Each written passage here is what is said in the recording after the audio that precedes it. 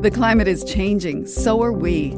I'm Laura Lynch, and I host What on Earth? That's CBC's Climate Solutions podcast. Twice a week, we take you around the world to find the people who are trying to build a better future for all of us. We explore Indigenous science, new technologies. We talk openly about mental health and climate anxiety. We also take your smart questions all the time. Come find What on Earth wherever you get your podcasts. This is a CBC podcast. The federal government is under fire for its immigration policy. Several economists are saying the current number of immigrants is too high and adding to the strain on affordable housing. This week, the National Bank of Canada economists said that this country is currently in a population trap and needs to cut immigration numbers significantly. This week, the immigration minister, Mark Miller, responded, saying that putting a cap on international students could help. Housing has and continues to be a concern, acutely so now in a post-COVID scenario with the increase in interest rates, with supply challenges, but also just affordability challenges, people paying their mortgages at the end of the month or the end of a couple of weeks. But it goes with looking at what our immigration levels are, whether it's permanent immigration or temporary, that latter being of some concern and something I'm going to act on this year. It isn't immigrants that raised interest rates, but volume is volume, and it's something that we need to look at. Students are only part of a much larger picture when it comes to the immigration numbers and the impact of those numbers on this country. Jean-François Perrault is chief economist at Scotiabank. Mikhail Skuterud is an economics professor at the University of Waterloo. Good morning to you both. Good morning. Good morning, Matt. Jean-François, as I mentioned, the National Bank of Canada says that this country is in a population trap. What does that mean? Well, I think they're basically arguing that, and this has been true for quite a while actually, that our population is rising more rapidly than the capital stock, so the investments in the economy. So as a result of that, you've got more and more people that are sharing, in some sense, the same amount of technology, or technology is growing at a less rapid pace. And that means that productivity is falling. That means that we are becoming, in some sense, less competitive as an economy because investment hasn't been able to keep up with this astoundingly strong rate of population growth that we've seen over the last couple of years. Canada welcomed 455,000 permanent residents over the last 12 months, plus more than 800,000 non-permanent residents. That includes international students, it includes temporary foreign workers as well. Is cutting back on those numbers the answer to that trap, Jean-François? Well, listen, there is no question that it's impossible to fully accommodate at the speed at which this is occurring. The population with the speed at which is occurring. There's no, you add a couple million people in the space of a couple of years. It would strain any system's ability to accommodate that. So there's no question it's been too fast. Now the solution is, obviously thinking about slowing that down. The challenge on the slowing it down part is, if you slow down, say, foreign student entries, then you've got to think about a way to make universities whole in some sense. So, do you raise tuition fees? Do you raise the amount of funding you provide to post-secondary educations? On the flip side, from a worker perspective, a temporary foreign worker perspective, there's no question that having those workers in the economy has been needed for quite a while, given how tight the labor market is. And there was no question that that's actually probably led to lower wage growth. Otherwise, we didn't be the case. So from a business perspective, you can understand why there's such interest in that program. So rolling back either of those two things, which is what's required to slow the rate of population growth, comes with some consequences that, would need to be addressed. Mikhail Studer, this is being reflected in polling numbers. Leger poll from November suggested that 75% of Canadians who were polled said that they feel that an increase in the number of immigrants coming to Canada is having an impact on housing and healthcare in particular. You've talked about the absorptive capacity of countries. What is that? I think there's different dimensions to think about the absorptive capacity of economies. Not so much countries, but economies. And I think part of it is what Jean-François has been talking about. It's sort of the extent to which an economy can grow its capital stock. Its capital stock is much more than the technology of workers. It's all the stuff that allows workers to be productive. It's the machinery, the equipment, it's the offices, the factories, it's the public transportation systems, it's the healthcare system, it's the housing that we sleep in at night and allows us to wake up rested and get to work and be productive in the morning. All that stuff is growing more slowly than the population, then the absorptive capacity, we're pushing up against that. It means each one of us is going to be less productive on average, and that's going to tend to lower average living standards in the population. How much of an impact does immigration and immigration numbers have on the housing shortage in this country? You know, Matt, people may throw around numbers on this. The question you're asking me, as I think about it, is if we had kept immigration rates at the way they were for the first 20 years of this new millennium, they were about 0.8% of the population every year and didn't really change very much every year. So what I interpret your question as is, if we had kept them at 0.8%, what would housing prices look like now? And there's no question that there's something else going on. They would still have increased. How much higher would they have been? How close would they have been to what they actually are now? Or how much higher are they now? If anybody tells you they know the answer to that question, they're not telling you the truth, Matt. Canadian Press, Jean-Francois, said that the federal government knew for 2 years that housing construction had not kept pace with population growth. What is it that the government could do now to address that, do you think? Well, it's almost impossible to do anything about it in the short run, which is part of the problem with this immigration surge, right? Is you got a very large and rapid increasing population, and the residential housing stock can't increase all that rapidly. There is, as I think everybody understands now, a clear understanding that supply is an issue. That, and this is a long-standing issue, actually, even before the surge in immigration, we've known for quite a while that kind of housing construction has not kept up with population growth, even when population growth wasn't as rapid as it is now. So there's been this shift in mentality, understanding that supply constraints are a large part of the issue. Dealing with municipalities, provincial issues, there are kind of shortages on the construction side. There's a broad range of issues that make it difficult for the housing stock to increase very rapidly. And the government's going to chip away at some of those things, federal, provincial, and municipal. But it's completely unrealistic to think that, in the next couple of years or 3-4 years, we will have made enough progress on that front to make a meaningful dent in this kind of the massive gap that exists between the amount of homes that we need versus the amount of homes that we have. Pierre Poilievre, the leader of the federal Conservatives, said in a speech in Winnipeg last week that we need to make a link between the number, these are his words, we need to make a link between the number of homes built and the number of people we invite as new Canadians. Is that, Mikhail Skudrud, the way out of this? No, I quite strongly don't think that that's the way out of this. Why not? Because, economics of immigration, immigrants have a potential to contribute to the economy in a broad way. That potential is there. There's no question. We are now far beyond that potential. We're sort of pushing on that potential too hard. And so the potential is not about, housing stocks.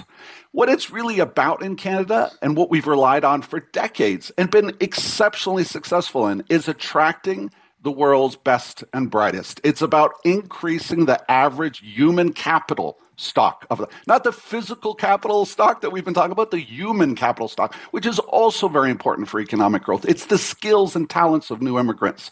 And so that we don't want to tie our hands, in any given year.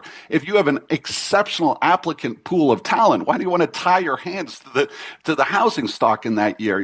Housing stocks can adjust, and they will respond to the inflow of new immigrants. You don't want to kind of turn that equation backwards. You've been a critic of the immigration policy of this government for a number of years. I just wonder, broadly, it seems as though the conversation has changed. Why do you think there has been a reluctance to talk about this in this country? Yeah, I appreciate that question, Matt, because, there was a narrative that began to arise in this country in 2015 that sort of increasing immigration rates in this country would be a solution, an antidote to all our economic problems. And for economists like me that have been studying economics for 2 decades and kind of understanding the challenges, in particular in the Canadian context of the economics of immigration, this really did not sit well. I'm an immigrant myself, Matt. I absolutely love immigration. I grew up in Mississauga in an immigrant community, but I'm also an economist, and I sort of understand the models and what the data looks like. And I knew there are risks here. When you push too hard on that potential, there are trade-offs, and there's a certain segment of society that feels those trade-offs more than others. And what I worry about, and what I was worried about in 2015, is that segment of society starts to become more agitated and more concerned about immigration, and so sentiments around immigration change in a way that, to me, is very troubling. Is there a belief, though, that if you talk about immigration numbers and whether the numbers square with your ability as an economy to absorb those who arrive, that if you talk about those numbers, then that means you are anti-immigration? Matt, so I've been talking about those numbers since 2015 when this narrative arose. All I can tell you, Matt, is that nobody likes a cold shower. And so I've been largely ignored. I've tried to engage with groups like the Century Initiative, the group who you're meeting with, the next person you're speaking with this morning. You know, it's not that you're called xenophobic, but you're shut down. You're ignored.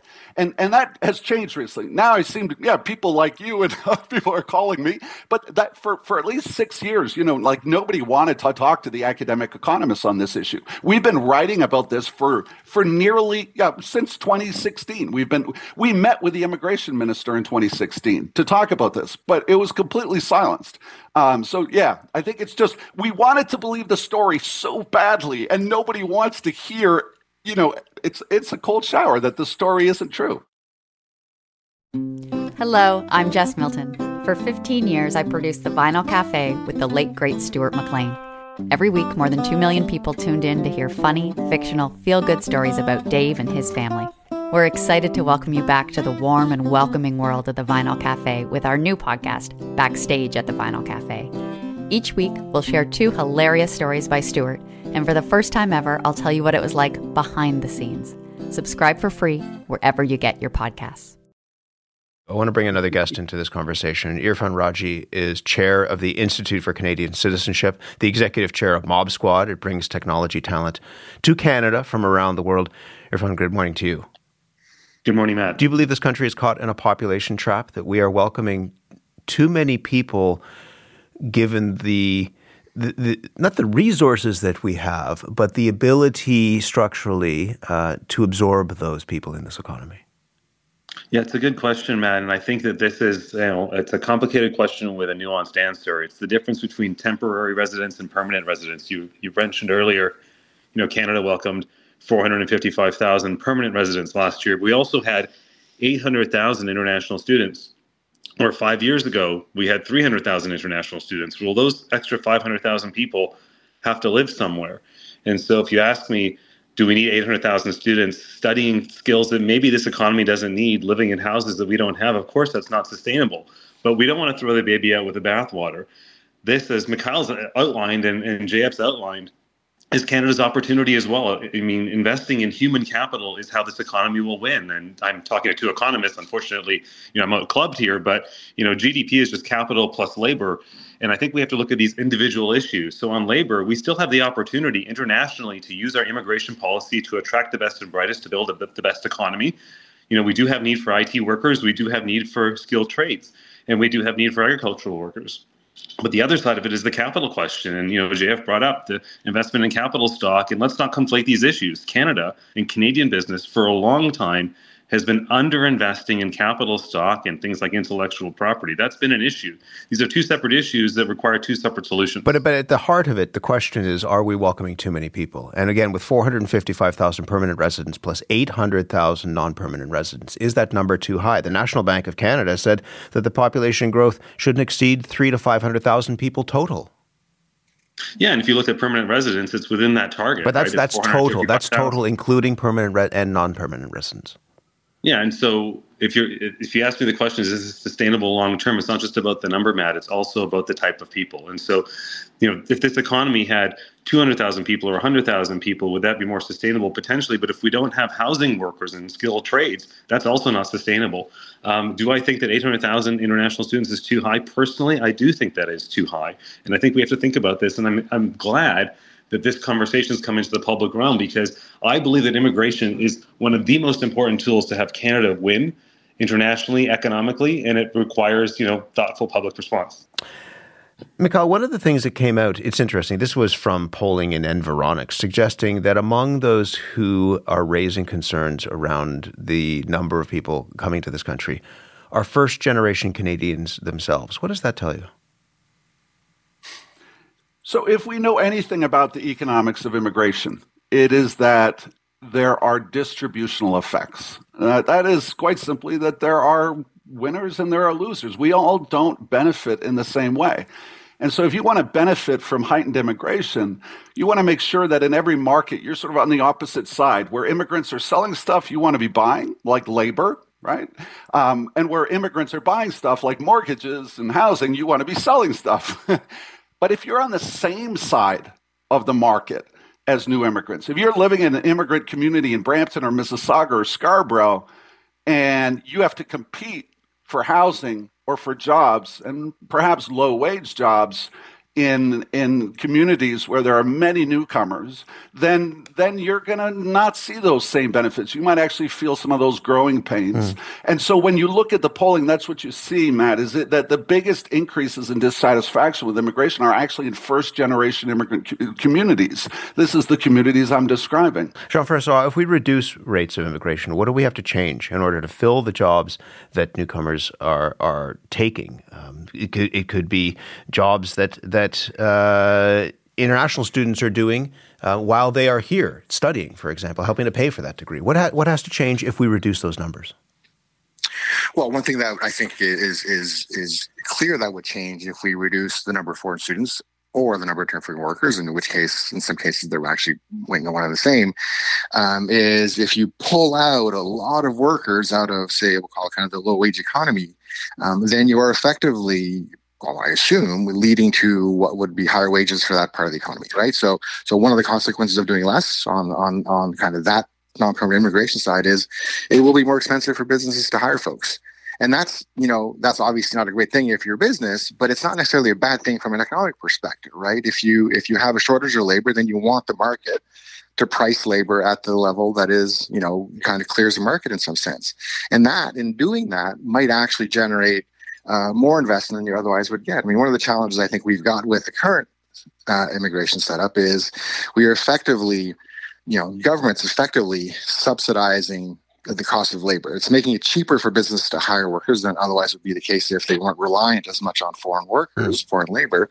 And in so doing, kind of you're altering the relative cost of investing in tangible assets versus workers. So you're making it cheaper, relatively speaking, to hire workers as opposed to deploy technology. So I think, if you scale back on the worker side, then maybe you're also effectively encouraging businesses or forcing businesses to invest more than they've been doing. Just in the last few minutes, I'll ask all three of you this just briefly then. How do we go about striking this balance to making sure this is a country that welcomes immigrants, has a long tradition of welcoming immigrants, but making sure that welcome is true and robust, but also making sure that the welcome serves the economy and serves those who are arriving here. Jean-Francois, how do you strike that balance? Well, I mean, we obviously don't have that balance now. I think it's virtually impossible to strike that balance without a reconsideration of at least the non-permanent immigration levels. To me, that's kind of the starting point. Now, you've got, again, going back to the beginning, you've got to think about what does that mean in terms of our economy's ability to adapt to that? Like, do we do more to support universities? Are we happy that businesses are paying higher wages and maybe that leads to higher inflation? There are trade-offs there. But I think you cannot have it's difficult to see the downside of having less immigration at this point in time relative to what we've been doing the last couple of years. Irfan, briefly, how do we go about striking this balance? In part, so that the consensus around immigration that people have hinted at isn't challenged in a way that we've seen elsewhere. Well, let's not forget, Matt, that immigrants have built this country. It was Italian immigrants that built housing 100 years ago, Sikh immigrants that built housing 40 years ago, where I grew up outside of Vancouver, and immigrants can continue to solve some of Canada's challenges. And so JF's right that if we pull back immigration, we'll change wage levels. Do Canadians want to make housing even more expensive because skilled trades are not available? I would think not. And so that's the challenge. It's about whom, right? And so we have to be really thoughtful about, it's not just 455,000 people or 500,000 people. It's which people do we need in this economy to build the Canada that we want. Mikhail, last word to you in the remaining seconds that we have. How do you strike this balance? And is having this conversation in part the beginning of figuring out what that balance might look like? So what's happened over the past 5 years, very quickly, Matt, is we've moved from an economic class immigrant selection system that was a skill-based point system to something that looks a lot more like a lottery. And that is incentivizing huge numbers of migrants to come to Canada on temporary permits, study permits where they pay exorbitant tuition fees, or work permits where they accept terrible wages and poor working conditions, to try their luck at this lottery to make to transition a PR pathway. We need to get back to a rigid, very transparent, clear point system that cream skims the talent pool. That's what our economic class immigration needs to do. Go back to what we had in 2019. We'll leave it there, but I imagine this will be the beginning of many conversations on this. Thank you all for being here this morning. Thanks, Matt. Thank you. Mikhail Studer is an economics professor at the University of Waterloo. Jean-François Perrault, chief economist at Scotiabank, and Irfan Raji is chair of the Institute for Canadian Citizenship.